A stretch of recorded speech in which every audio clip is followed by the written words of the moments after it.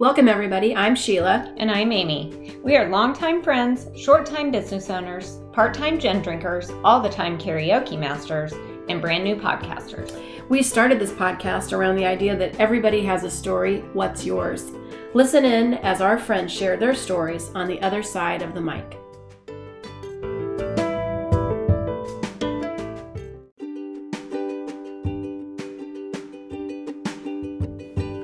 Welcome to our 8th episode of The Other Side of the Mic. We are joined by my good friend Renee Allerheiligen. Renee grew up in Manhattan and is the 8th of 10 children. She is married to Jared, her high school sweetheart, and they have 3 children. Listen in as Renee tells her story of losing her parents, battling a mystery illness, living in Minnesota during COVID and the George Floyd riots, and finally coming back home to Kansas to watch her son win a football state championship. Settle in while Renee takes her turn on the other side of the mic.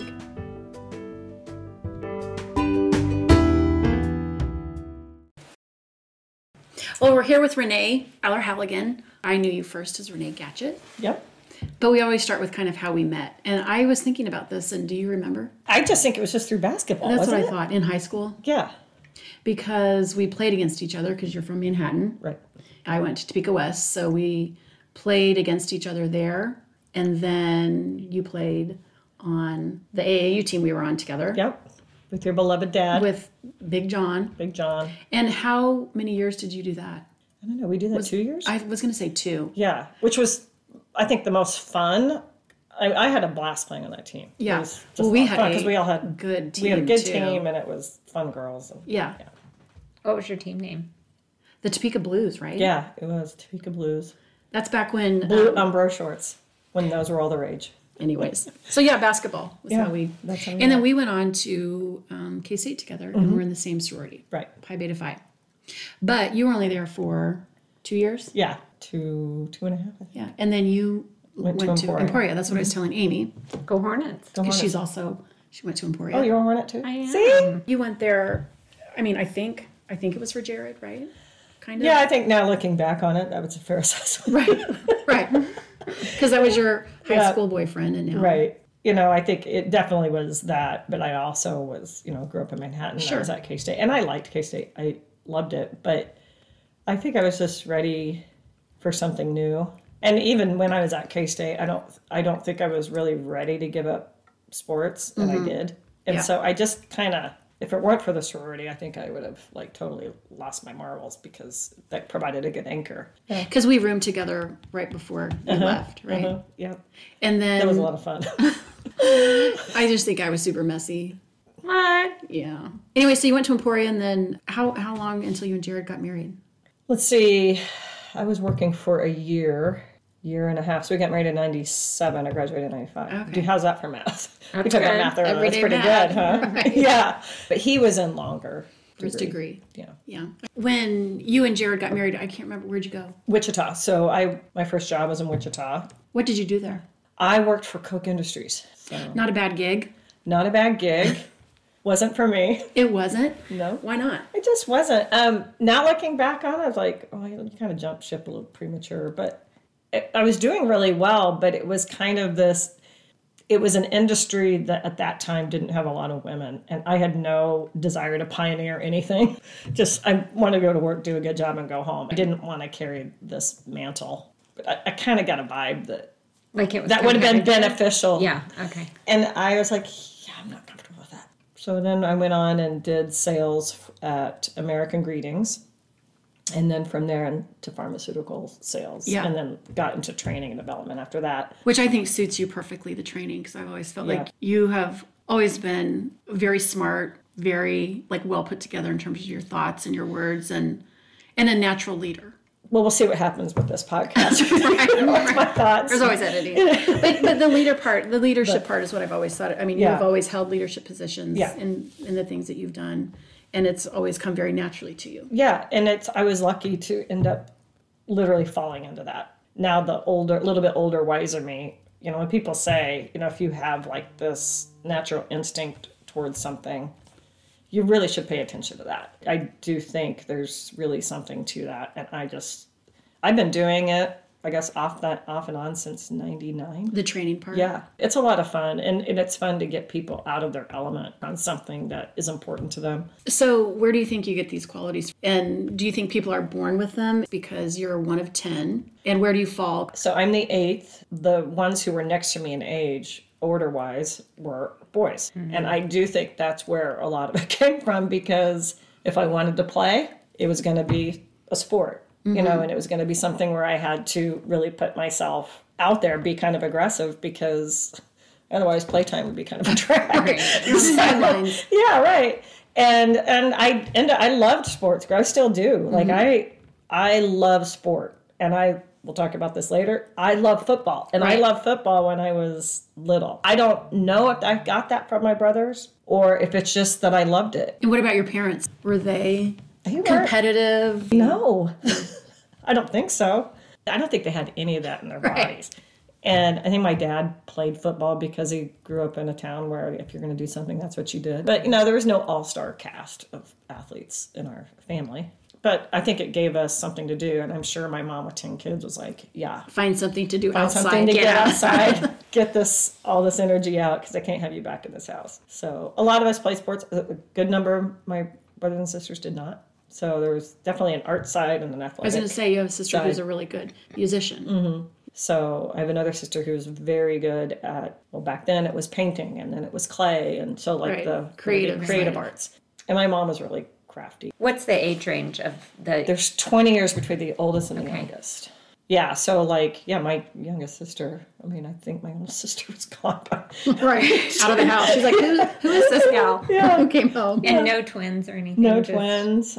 I just reread your dad's obituary. I say this, I hope in the way that it's intended, which is it's one of the best obituaries I've ever read. So, and I have a sister who's really good at writing. Yeah. And she likes words, and so she wrote that. It captured him really well, I thought. It did.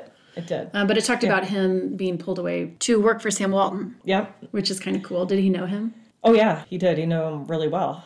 He had so many stories about Sam Walton. And so we kind of grew up kind of idolizing a guy that I never met. My parents knew him, and he knew my parents. And there's so many stories about just Walmart in general. People have written books and things like that. And so we learned a lot about actually my dad and his work and how he ended up through reading about it. I can't remember exactly how he ended up working for Walmart, but when he ended up in Manhattan, it was newer. They needed someone to go in there, and it just worked out that my dad was able to do a good job. But back then, that was also when Sam Walton would go in and look at your store. So not every interaction with my dad and Sam Walton was rosy. Right. Because, there was always accountability for everything. So it's not like they hung out though. We didn't hang out with somebody to get that clear. They knew each other, colleagues worked together, that kind of thing. That's pretty cool. K-State's a big part of your family. And also religion, right? Yeah. Catholic family. Her brother was a priest. And I think faith journeys for people are obviously unique. You ebb and flow through that. I think as we got older, it becomes really important. I always liked it, though, when I was a kid. I always just was enamored by it. I felt a lot of comfort in it without really understanding a lot of it. But do you think a lot of it was also a habit? I think, habit. Just because it's what your family did? We did. I mean, and there was no missing at all, ever. Just watching. My mom was so exceptional that just watching her and the way she was not in your face about anything. Just watching her and how she embraced her faith, I definitely was able to use that as a role model down the road. So less about words and more about just modeling. Oh, yeah. And I think that's why people liked her so much, was she just was a nice, good person, very generous heart. And she was a nurse, she had that in her. But yeah, and she could take anyone where they're at. And so no judgment and just talk. I remember her funeral, of course, it was absolutely huge. Well, I think too, it was big, but it was also a shock, the way it happened. So she died in a car accident. My dad and her were driving out to Colorado. Yeah, they were going out to Colorado, and then the oncoming car slid on some ice and went across the interstate, and they hit him. And then, but she was in the hospital for 9 days before she died. So where did they fly her to? They flew them both to St. Francis in Wichita. So they were both in the hospital. When tragedy strikes like that, do you find that your family fell into their birth order? Did the people at the top become the leaders and the middle people are the peacemakers? And how does that go? That's a really good question. I think people assumed roles with what they're good at. Like in our family, that's kind of been a staple. It's like, well, you're good at this, so you do this. Right. You're good at that, you do that. So what are you good at? What was your Well, mine was kind of, I knew a lot of people because I lived in Wichita at the time. It was kind of like helping get some logistics done. And everybody had their own experience in terms of my family. Every child, I think, had their own. Sure.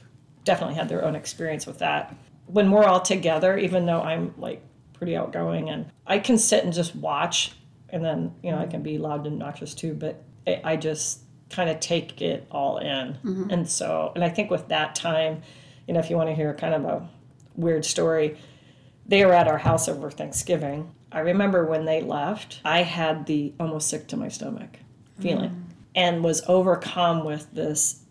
And I didn't know what it was about. Like, it was totally out of the blue. Like, something really bad is going to happen. And then I was like, just shake yourself, woman. Like, what's wrong with you? Right. So I got on with my day and, you know, didn't think anything about it. And then when I was in the hospital waiting for them to arrive, I remember just feeling like, this is it. Something big is going to happen here. But I was really quite calm. Later on, I asked a priest about that. And I said, so this happened. And he said, I've never heard of it before. He goes, oh, those are called signal graces. I was like, well, I didn't know it was a signal at the time, but looking back on it, actually took comfort in knowing that I didn't feel right about something. So like it was meant to be. It was their time, her time anyway. Was it the only time you've ever felt that? With that magnitude, yeah. And how long ago was that? That was in 2008. My dad lived. He had a lot of like knee problems, and then his dementia started settling in pretty quickly after that. But he lived at home for quite a while before we had to move him to assisted living. And I saw in the obituary they called it Pierre Manor. Yeah. Because it was on Pierre Street. Our house, yeah. And it was just always open. It was always open, and there was always somebody in and out of there, and you didn't know who was going to show up for dinner. Oh, someone new today. Right. Maybe that's my sister. I don't know. Yeah, right. She wasn't here. Could be a kid. Could be somebody. Yeah. No, my parents were always so welcoming of anybody. Yeah. And your dad just recently passed away. Yeah. So, you know, we'd been up in Minnesota for so long, and he was just going downhill. And I was just like, oh. And I was like, you know, I just feel guilty like being up here. And you'd wanted to come home for a while. And I'd been wanting to come home. I feel like I just needed to come home. And then he died in January, and it was marked as a COVID death. Like, I don't know how, he had so many other things too, but because it happened quick. And I've heard you talk about that as a severe mercy for him. Yeah. And for all of you to not have to live through dementia and what that kind of does to a person and their dignity. And I think he grew a lot. I mean, having to go through, obviously losing my mom, but he had this time to kind of soften a little bit, and I think he needed that. And so he went through this period of, I would call it a pretty severe mercy. Life does that to us, you know. We have events that are struggles in our life that kind of temper us in a good way. He was ready, which is nice. Towards the end of his life, he was ready to go. His death, obviously, was, while sad, wasn't as nearly as overwhelming as my mom. So.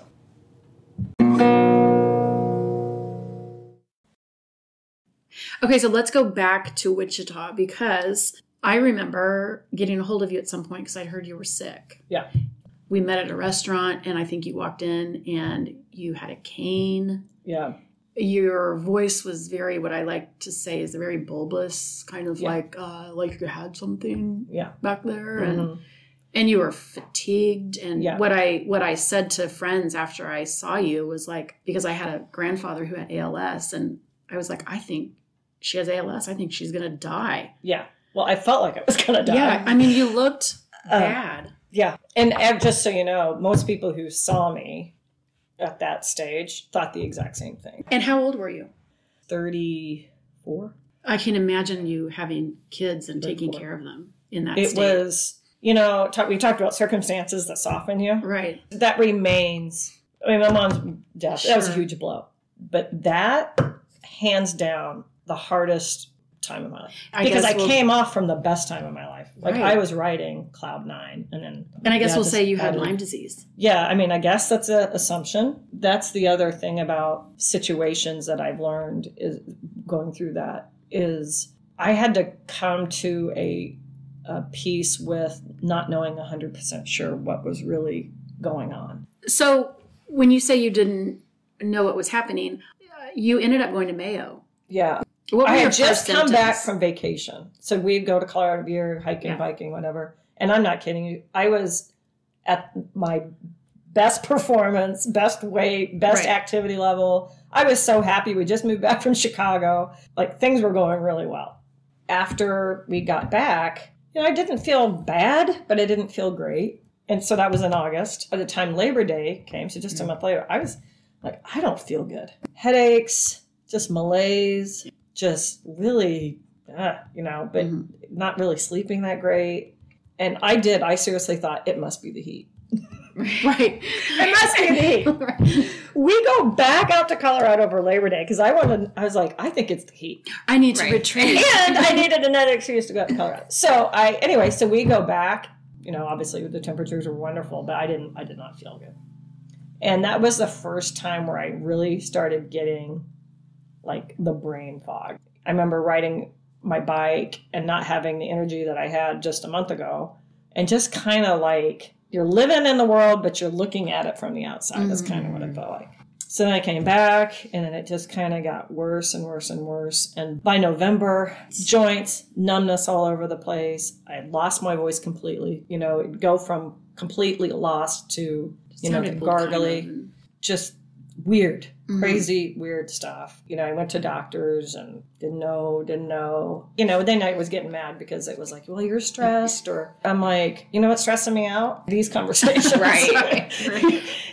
At some point, you did have a Lyme test, though, right? Yes, And it came back. It came back negative. Negative. And it could have been because I maybe tested too late. And I didn't think anything of it at the time. I remember having like this big old nasty looking, what looked like a major big ingrown hair. I'm convinced now that wasn't an ingrown was a hair. tick, That was yeah. a tick that had just kind of made its way and had been there for a long time. And Because you went to Mayo for your throat, right?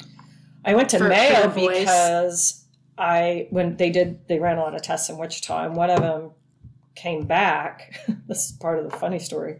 Came back that I had an enlarged liver and spleen, and I'm like, forget it. I'm just going to Mayo. We're gonna just get this whole thing done all at once. I had some friends who had gone there for like cancer treatments, and they were raved about it. Like, that's what we're doing. And the doctor at that time said, I think that's a good idea. Literally, we're gonna leave that next morning, and I got a call from the doctor saying that was somebody else's test. You're kidding. Oh my. So don't be worried about your Don't be giving them those results because there's nothing there. That's not your That's not you. So anyway, we went up there. I still had this to deal with, your voice. but my muscles were just, Mayo was unbelievable, by the way. The people there are outstanding. It's a well-oiled machine. It's a well-oiled machine. They have so many people go through there, but they somehow make you feel like you're the only person there. And they ran a bunch of tests. And what was great about being there was I could just be sick, let the tests be what they are and whatever. But the throat thing actually ended up being one of the big things they were looking at, because the ENT said, hey, first of all, we're going to have surgery to fix your throat, which is what they ended up having to do. Usually when I see it like this, if it's a virus or if it's something else, it looks different.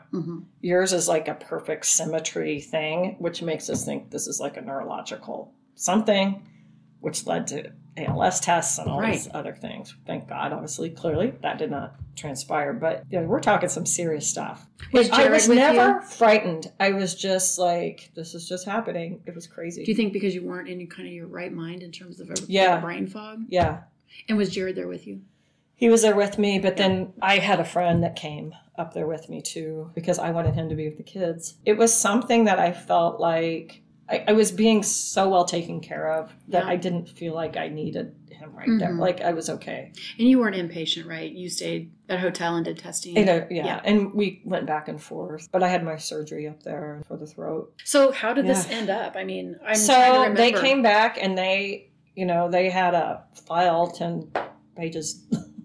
It seemed like files and files, but that basically said, and this is kind of gets back to being comfortable with not knowing. I was totally comfortable with not knowing. I realized is that other people are not comfortable with not knowing. They were like, there is something here. And that was the only thing I wanted to know. Tell me that there's something. Right. It's not in my mind. Yeah. I was reassured time and time again, like there is definitely something wrong here. It could be some crazy virus of some sort that we don't know what it is yet. It'll emerge is kind of what we left it with. And fortunately, I had a doctor in Wichita who, and I think, not to brag, but I think they liked me as a patient because I wasn't freaking out and I wasn't demanding answers. I was just doing what I felt like I needed to do to, try to find out what it was. I was really at a point where I'm like, I'm comfortable just not knowing and living with this and just seeing how it all plays out. But like I said, other people Did your other symptoms eventually just kind of fade or? They did after I got pregnant, which is a whole nother story. But I still have symptoms. Like right now as I'm talking to you, the left side of my body just still doesn't function to the same ability as my right side. And did they ever talk about autoimmune? Yeah, they talked about that. There was like whatever they used, the cortisol levels and stuff like that to measure that. Never really tested out. I did have a couple spinal taps, and one thing that did show was there was some slightly elevated proteins, brain, I don't know how that works, which would indicate an infection or something. So you never got a diagnosis? So when you do a Lyme test, they only test for certain strains, and you have to have so many of those strains. There's a lot of debate about all of that stuff. That was one thing I hated about being sick was I'm like, I don't want a political discussion about a medical test. I'm just trying to get through this. And no, I'm not going to be an advocate. No, that's just not my style. But I ended up having the test done where they test all of the strains and not just 12 or 14. And then it showed I had more than enough numbers for Lyme disease. But then again, that's, in medical debate. It's just like in my heart of hearts, I got something from a bug and it just wreaked havoc for a year. It was just a lonely time. It was really lonely. And that's where you talk about when people get big blows or 1,000 pricks. That was 1,000 prick sort of situation. I have a lot of empathy now for people who are going through, me, Sheila, to know that I'm kind of like toughen up. Right. I kind of have that. You have a soft spot for people who don't know, don't have an answer. Yeah, and I still don't have answers. People, believe me, I get a lot of people who will call because they're going through similar things, and I don't have an answer for them. And I think they think I'm going to have an answer, and I'm like, I don't. The only thing I can do is say, I totally understand what you're going through. Or get pregnant. Because you did get pregnant, so what symptoms started to leave? Well, I could walk. I was going to say you didn't need your cane anymore. Right. I didn't need my cane anymore. And seriously, I kind of felt like the paralytic jumping out of the Bible story because I literally could walk. Was it balance or did you use the cane? Total weakness. Yeah, weakness. Okay. Yeah. And they would measure it. They would consistently measure it. My doctor in Wichita was so patient and good. And so he was always measuring my gait. He was the one. It was like, you really need to walk with a cane. You'll feel better. You'll have more energy. And I was like, this is the most embarrassing thing ever. But it did help. Yeah. And so my heart rates came down, all those things. So it was definitely worth doing. I mean, that was the biggest thing was I could walk without assistance. And then you slowly gained strength and you... Right. And like I said, I never will be 100%. The whole left side of my body. No. Things that help you have a good day are adequate amount of rest. Rest for sure. Anything else? Exercise. Rest and exercise. And if I don't have either of those, I just don't feel good. But I'm doing much better now. I mean, you wouldn't know I went through all of that. No, you wouldn't. And also, I think anyone who saw you at the time would be like, I can't believe she's alive. Right. That's how I felt. Yeah. It was all good. It's so funny because my kids, Kate, Sarah wasn't born yet, obviously. But Kate and Sean, now that they're older, people will come up to me sometimes and say, oh, did you know that your mom? Right. You know? And they're like, what? I'm glad it didn't scar them. I know. They must not remember. No, they don't. Course, Kate Sarah did a little bit, that's being gone a little bit, but she doesn't remember any of that. Yeah. And thank goodness. Yeah. They didn't. But they used to write the sweetest notes. I mean, they remember, I mean, they were present with it because I'd be laying in bed and they would come write little pictures and notes. And I mean, it would just break. That broke my heart. So when I hear moms who are sick or moms who are dying and they have little kids, I mean, what they're going through emotionally has got to be, I mean, it was a lot for me. I can't imagine when people really know what's going to happen to them.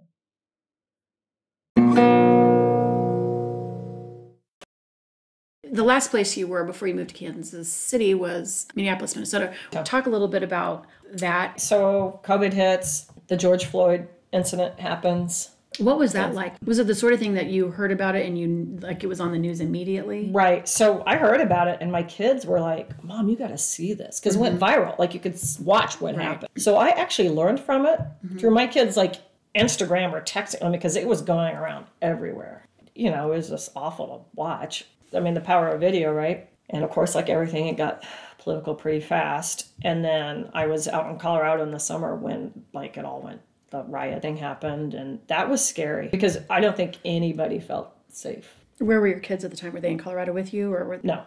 They were at home. So were you worried about that? Yeah.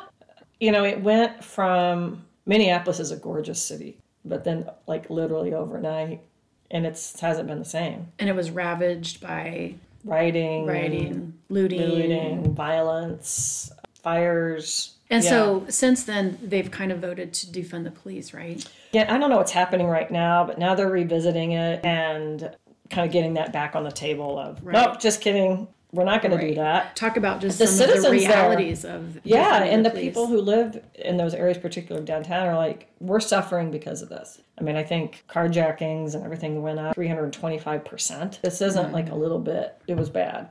So, the city is still dealing with all of that, and they're going to have to figure that out. I mean, it was a vibrant downtown and super safe. You could walk around there all the time. After that, you can't, and nor should you. So people weren't going into the offices for COVID reasons, but then after that, people weren't going for safety reasons.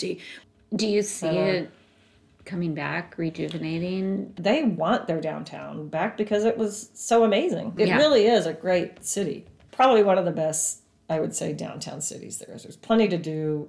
Like I said, you felt really safe. There was a lot going on downtown. People went downtown. So I think people want it back. It's just going to be a matter of time. And I think most people in the business community say it'll never be the same, though, in terms of the way people go back to work. Well, so some of that probably just led to, COVID, the upheaval in Minneapolis led you to consider a change. Yeah. When COVID came and that started impacting our kids the way that impacted our kids. In terms of sports, too, right? In terms of sports, let alone school. Because you're sitting there watching the whole world function differently than the way you're functioning. Right. Because you guys had some different rules more, and regulations. Yeah, I would say it was pretty heavy on mandates and the way that they approach school.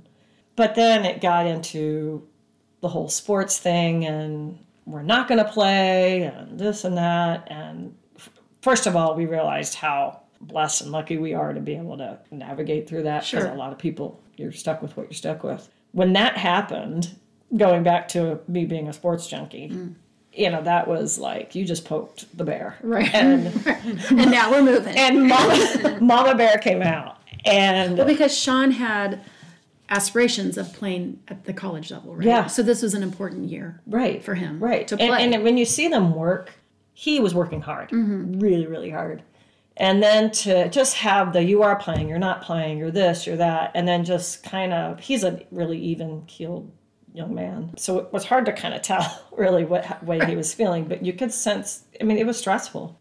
They're like, okay, so now we're going to have a season. But then you felt like any second, which was, I think, most places, it could be pulled out from underneath you. So they had kind of this 6-game season, and then they didn't get to play their last game because somebody had COVID, and, it was just over. So that was kind of a bummer. And I just got to a point where I'm like, if you want something to change, you're going to have to change it yourself. I was like, I'm done with this. we talked to Sean.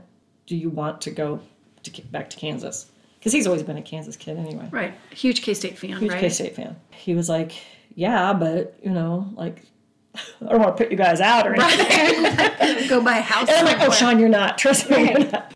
So one thing led to another, but before we're making this decision, I'm literally in my bedroom, and I got a little recliner there, and I'm praying, going, God, please, I need to talk to somebody about this, and I need to talk to somebody that's objective, that would understand my situation. I started giving all the conditions. I said, I'm kind of a doubter, but I was like, he's got to answer this one because, and usually I throw up prayers going, yeah, that's not going to do anything. That's kind of my doubt. But that has since changed big time through all of this. I was like, I know, just please help me here. I am desperate. I do not know what to do. Literally 5 minutes later, it pops into my head to call my old high school basketball coach who's in Kansas City, who has had kids go through sports, who I knew would understand my situation, who would be objective, who could say, you're crazy, woman, or, This is a possibility. Yeah, and I haven't seen her, and I thought about like a reunion like a year and a half before that. But it's not like we talk all the time, but we have enough of a relationship that I could make that call. And I did, and she just asked a lot of great questions and kind of helped me think about, is this something that we really want to do? And she's at Mill Valley, right? And she's at Mill Valley. I'm thinking we are going back to Wichita, Kansas. My friends are there. That's where we're going. We'll have more support there. That's what I'm thinking the entire time. Now, I didn't think at all about the extra time it would take for us to go back and forth to Minnesota. Right. I didn't think about any of that. And so she kind of like, why would you do that? She was asking me questions like, logistically, that makes zero sense. And I was like, okay, yeah.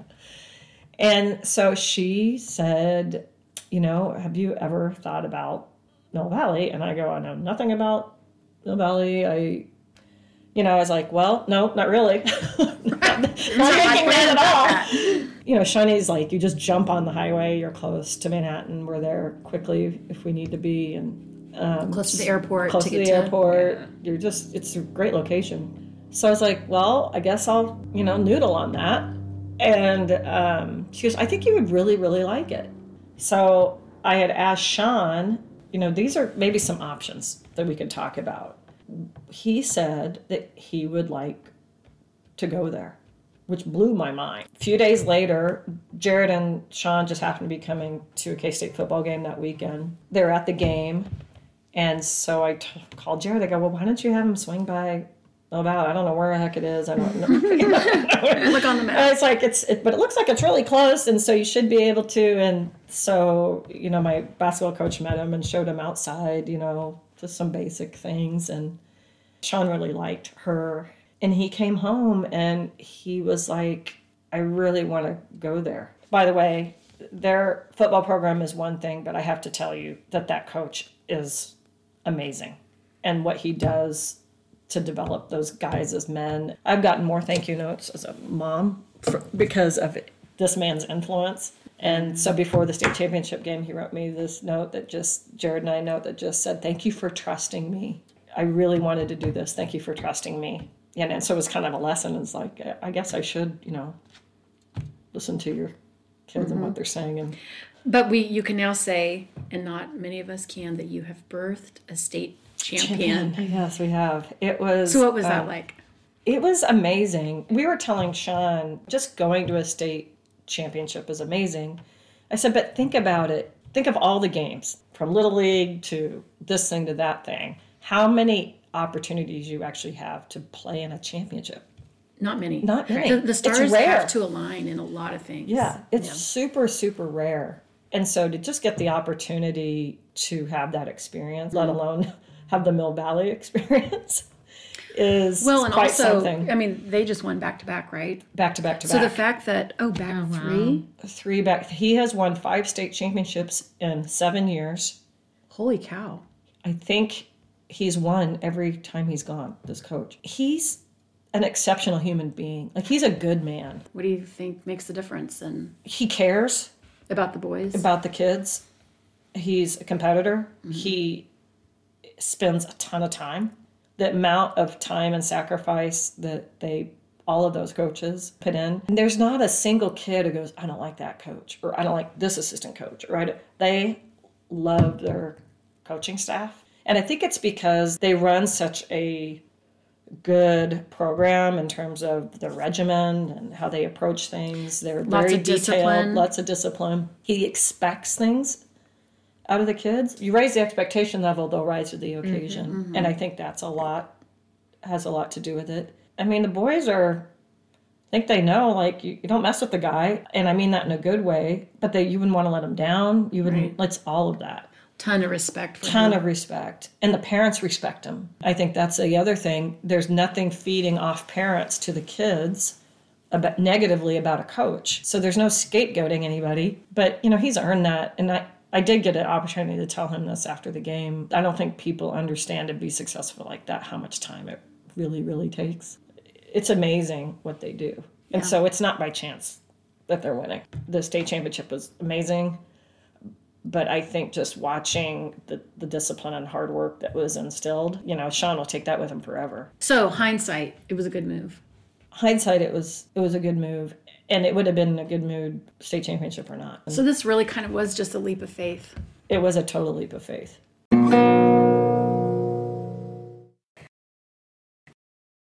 Okay, Renee, we like to end our podcast with 13 questions. Okay. Number 1, sweet or savory? Savory. Your favorite holiday? Thanksgiving. Your dream vacation? Walking the Camino. I think that would have to be it. Yeah, that's a good one. Your can't live without beauty product? Well, as you can see, I'm not... Some people laugh at this one. You can see, there's a lot that I have to have. Is facial cream, a beauty product? Mm-hmm. I don't like having a dry face. If it was makeup, I'd probably be mascara. Yeah. I always kind of laugh that that's one of our questions. Yeah. Right. Coke or Pepsi? The sugar or the diet? Because it's two different. What's your favorite? Diet Pepsi, regular Coke. Really? Yeah. That's a unique answer. So you can go anywhere, any restaurant. I'm flexible. Must be my upbringing. What do you keep on your bedside table? That's so funny you ask that, because I looked at my bedside table today and went, can you have any more stuff on your bedside table? All right, we'll start naming. Lamp, readers, a book, sleep aid if I need one, water. Oh, a glass of water. That's it. But it's full. It's like a little table and there's too much on it. What was your first job? Outside of babysitting, I would say my first job was working at the Manhattan City Pool. I worked in the concession stand, and then I worked as the person who took money and did the baskets and stuff at the city pool. Who was your favorite teacher and why? Okay, so that's really hard because I had a lot of favorite teachers, and I totally am one of these people who put teachers on a pedestal. I still write thank you notes to them. Aww. That's so nice. Yeah. Okay, well then let's do this. Who was the last person you wrote a thank you note to? Mrs. McKinley. She was my second and third grade teacher. What did you thank her for? Just for being a great teacher. Mrs. Frost, she was my English teacher in 8th grade. She was amazing. Coach Betsy, Betsy Sloan, Betsy Meeks, definitely ranked up there. Dr. Pimple Popper, thumbs up or thumbs down? Oh my gosh. Okay. I think I could give it a thumbs up. It is crazy. Mesmerizing. It is mesmerizing. Okay, it's definitely a thumbs up because I was watching this with a friend of mine who had come to visit. I think we had some wine while we were watching Dr. Pimple Popper. So it was extra funny. Right. And we ordered those things. Comedones. Yeah. And I've never used it, but I'm like, well, it just looks so easy. You need high school kids around. You need willing participants. I was going to say, it only lasts for so long. Yeah. And they're done. So I have one of those things, and you're just waiting for the moment to use it. What was your first car? A white Ford Escort that did not have air conditioning and only an AM radio. Did your family just pass the car down? No, that was one that I got. Did you have to buy it yourself? No, my dad bought it, which meant he got to pick it out, which is why it had an AM radio. And no air conditioning. Was it a stick shift? It was a stick shift. Yes, I miss stick shifts. Mm-hmm. Yeah, like the thrill of being on a hill. Yes, thinking I got to get this just right. Book or binge? So these days, I'm thinking I'm gonna go binge. It used to be books. Do you think we've lost our ability to I have. Yeah. I don't know if we have as a culture, but I know I have. Your favorite genre of music? Country. Last question. KU or K-State? K-State. It's like a softball.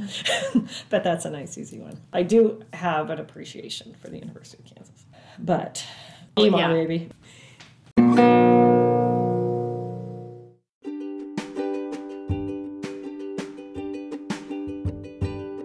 Thanks everybody for joining us, and a special thank you to Renee.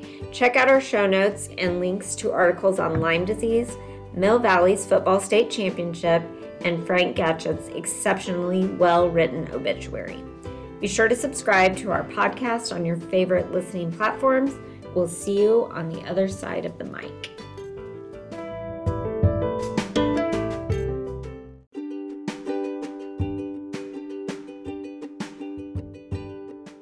This podcast is generously sponsored by Birdie Booth. If you're having a party and you want it to be fun, you need Birdie Booth. Check us out at birdiebooth.com for all of your photo booth needs and follow us on Facebook and Instagram.